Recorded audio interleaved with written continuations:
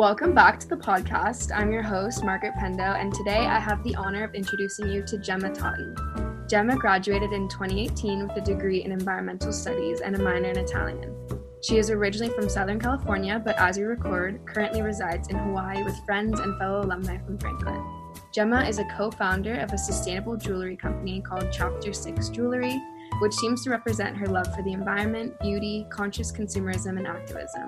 I'm super excited to learn more, so officially welcome to the podcast, Gemma.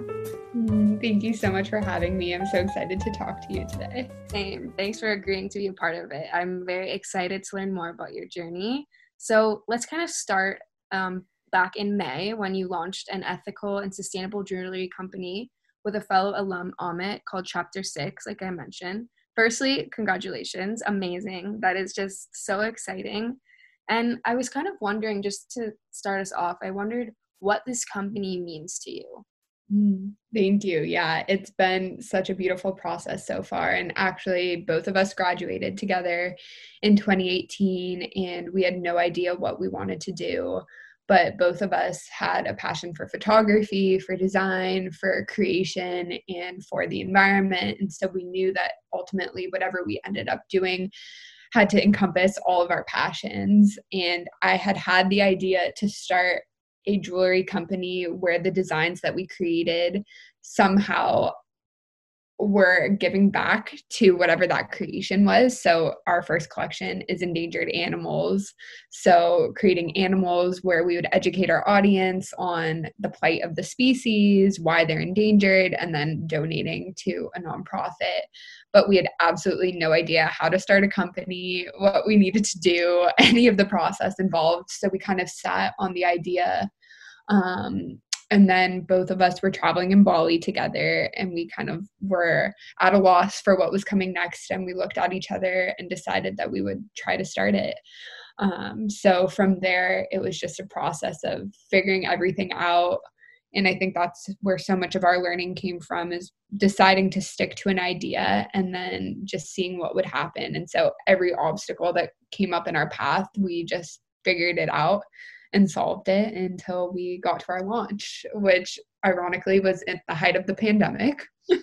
So it was a really interesting time to be launching a jewelry company, but we had so much support from friends and family and customers, and that was able to keep us afloat. So yeah, it's a crazy time to be starting a new process, but I also feel like it's a really amazing time because there's so much like confusion. And so to have like this constant is really exciting. It's true. And also with our message of kind of Chapter 6, basically the story behind Chapter 6 is that we're currently in the 6th mass extinction event known to the planet. And so we believe that although this is like a really scary truth, through design and creativity, we can solve the problems that humanity is currently facing. So this is just our small solution to that and a start. But that kind of narrative of our company was perfect with COVID, where everyone was starting to realize like, wow, our systems are falling apart. Are we prepared for what's coming? And kind of this chaos. And we were a voice of like, no, through design, we can create great change and we can make a difference. So no, that's super cool. And I mean, I feel like everyone says the smallest step forward is like the best for change in general and at large. So that's really exciting. And I was also wondering if you could kind of share more about the kind of creative process of creating this company, you know, whether that be designing or advertising, but also kind of the research and networking involved with this, and just a little inside scoop of what that was like for you guys. Yeah. So as I was saying, neither of us had any experience. And so every single thing that we've learned has just been through trial and error. But kind of my guiding quote throughout 2019 was, the answer is always no if you don't ask. And so I kind of used that to push past a lot of fear of reaching out for help. So what that looked like was emailing other sustainable jewelry companies and asking them about their supply chain, asking them about their packaging and the problems that had arisen. And for every 10 emails I sent, I got 2 responses, and that was all that I needed. And so I talked to some really incredible humans in that way. So I just kind of realized in that process to ask for what you need, and someone will always respond. And I think that's the most empowering lesson that you can learn, and can be applied to any business that anyone creates. So that was how we learned a lot of things in the supply chain part. Designing wise, I think that's probably both of our favorite parts. Yeah.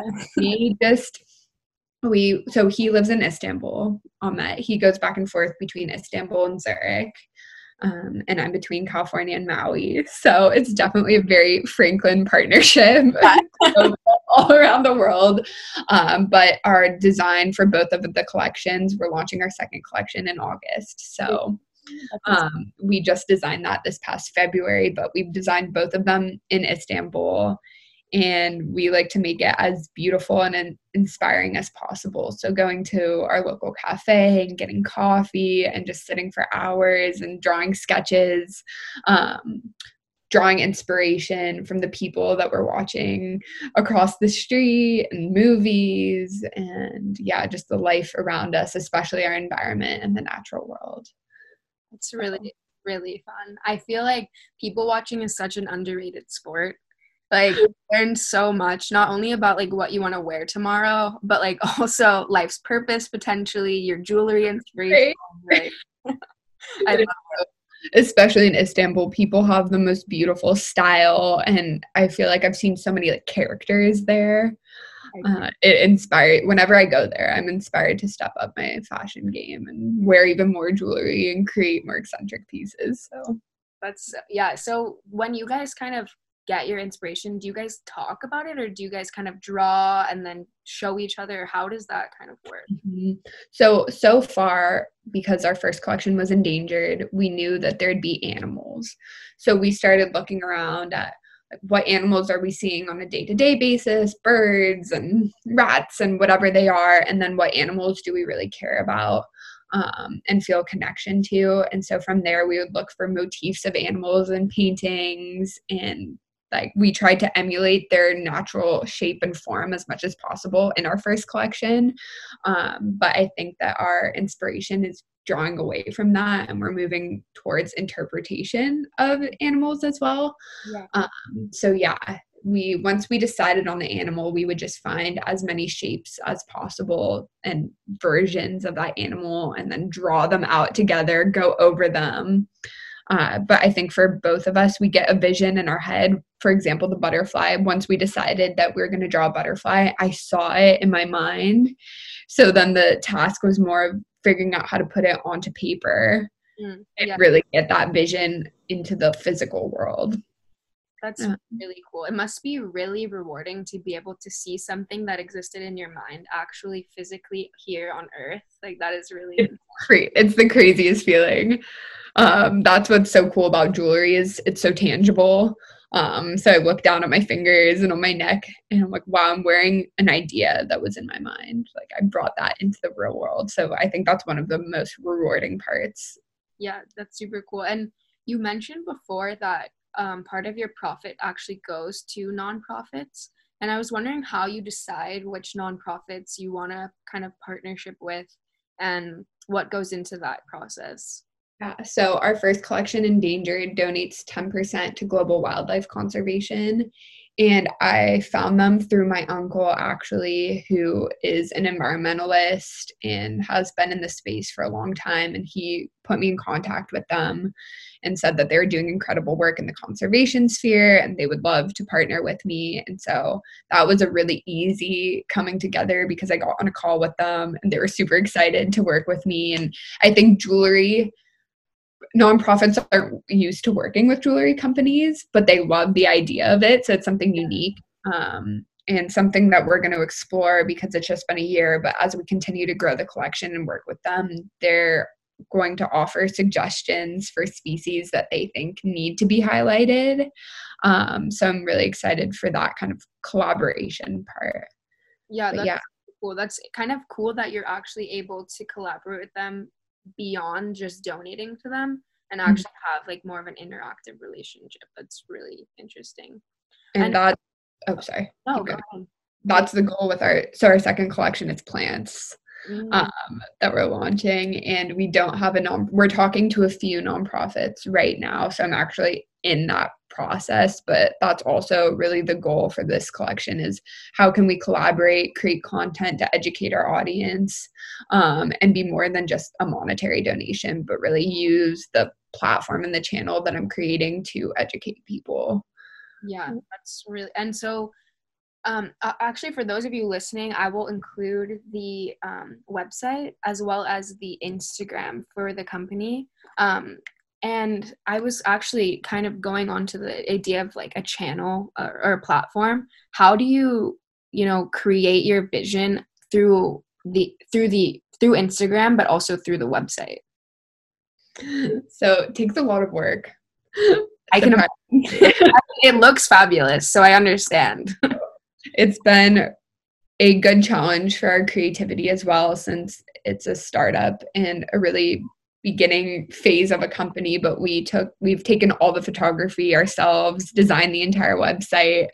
So it's definitely birthed from our minds, and I'm excited for the day when we can outsource and hire other people to do it, because I definitely have ideas that require a large budget, but slowly and surely we'll get there. Yeah, so actually we hired our first employee, which is another Franklin alum, Maddie Pluchinska. And so she is head of our marketing. So together we're working on a strategy for the social media, which involves creating templates and designs for the information that we're going to be putting out, creating a curated grid of all of our posts on the feed, interactive stories that will engage our customers beyond just buying a piece, but actually teaching them the story behind our jewelry. And then with the website, we look at the website as more of the place where people go to buy. And then our blog is there as well. And the blog is kind of that connector of the behind the scenes of our photo shoots and the why and the how of all of our decisions as a company. Yeah, that's super cool. And I mean, I feel like listeners can definitely get the idea that you're a very artistic person, but I also feel like your kind of artistic expression extends to your Instagram, your personal Instagram, as well as your own photography, like you mentioned, but also kind of writing, at least, especially in your Instagram captions, like you say some very beautiful things, I think. So thank you for that. But I was wondering, how or where you found your voice and how you continue to find strength in sharing your voice to the world. Mm-hmm. So I always loved writing growing up, but I don't think that I would have identified as a writer necessarily. I was really good at turning in essays and getting them done for school, but wasn't writing much on my own. And then while I was at Franklin, actually, I began an internship for a health and wellness magazine based in California. And they asked me when I was interning, do you want to submit an article for a magazine? And I'd never written an article before, but I just said yes. Yeah. Why not? Like, I can write it. I know I can. And so that was another pivotal moment where I realized I was able to do something, and I turned this article in, and it was in print actually. So it was like a really big moment for me. And from that point on, they kind of hired me as their staff writer. So I was writing articles and content for the magazine, and did that after I graduated for a few months, and then also submitted articles to other like freelance magazines online. So that's how I started to find my voice. But I've always been really passionate about speaking up for issues that I care about. And I think through writing, I can slow down and really get to the main point of what I want to say. Because I think so many of the things that we're facing today, whether it's climate change, COVID, natural disasters, all these things can really touch emotional spots in people and conversations. And, it's like leaving a conversation and you have so many more points to say and you didn't say any of them, but through writing, I can sit back and really get to the core of the message that I want to speak to. But yeah, I'm always redefining my voice and trying to strengthen it and find it. But I guess it's speaking to whatever's true for me at that point in time and from direct experience. And then from there, I think it all just flows. Yeah, I like that idea. And like I mentioned in your introduction, you're actually in Hawaii, and you've been in Hawaii for some months now. And actually, before we were discussing, hopefully you'll share the story of how you got to Hawaii and where you are. But I was also kind of hoping you could share how Hawaii has kind of contributed and shaped your perspective as well as artistic creation, and how that all kind of blends together for you. Mm-hmm. Hawaii has had already such a profound impact on my life, and I've only been here a few months, but I think the craziest thing, most beautiful, I don't know if crazy is the right word, but every person that I've met so far has a purpose. They all know what they're doing on this planet and why they're doing it. And so you meet them and you automatically drop into this space of, how can I help you regenerate that land next door and plant seeds for a sustainable food forest? And, oh, you hate plastic too? Like, let's go plant a beach cleanup. So to be surrounded by people who are so motivated to serve humanity has just been like beyond inspiring for me. And yeah, the natural beauty, I just every day, I think it snaps me out of any anxiety, any fear that I have automatically into creation mode of like, wow, this is so beautiful. I'm so lucky to be here. How can I transmute this beauty into my work that I'm doing right now, and the message that I'm trying to share? So yeah, it's stunning. Like, it absolutely looks stunning. And I was hoping, I kind of teased it a little, but I was hoping you could share the story of where you're staying and how you actually got to where you're staying.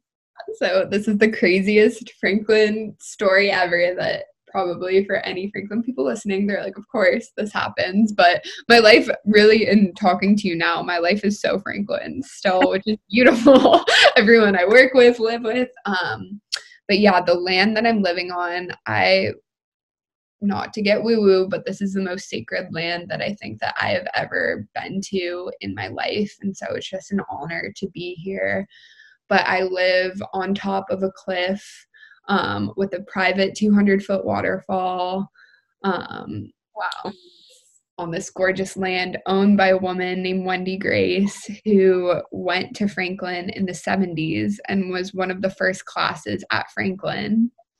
And she actually said that she helped decide the name for Franklin, that she remembers sitting in a room and going through a book and figuring out the name. But it's been the most kismet kind of coming together. My roommate, Akasha, who went to Franklin as well, came to this property for like a day art retreat and didn't know the woman who owned it. Her friend had invited her, and then left and went to the grocery store and met a random man who she connected with, who invited her over to do a sound bath.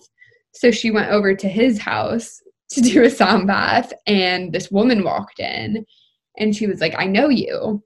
And Akasha had just moved to the island like a few weeks prior, so she didn't really know that many people here. So she was like, I'm not sure that I know you. I just moved here. Like, maybe I'm mistaken.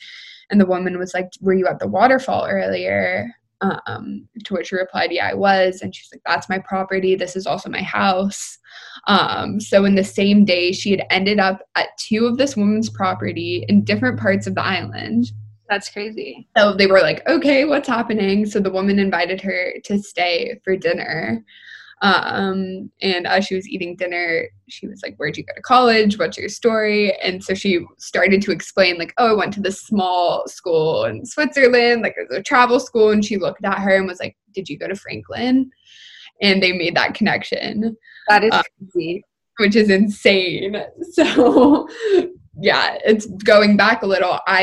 She called me, Akasha, and asked me to move here on a whim. And I was kind of at this point in my life where I'd always wanted to live in Hawaii, didn't have anything holding me to any place.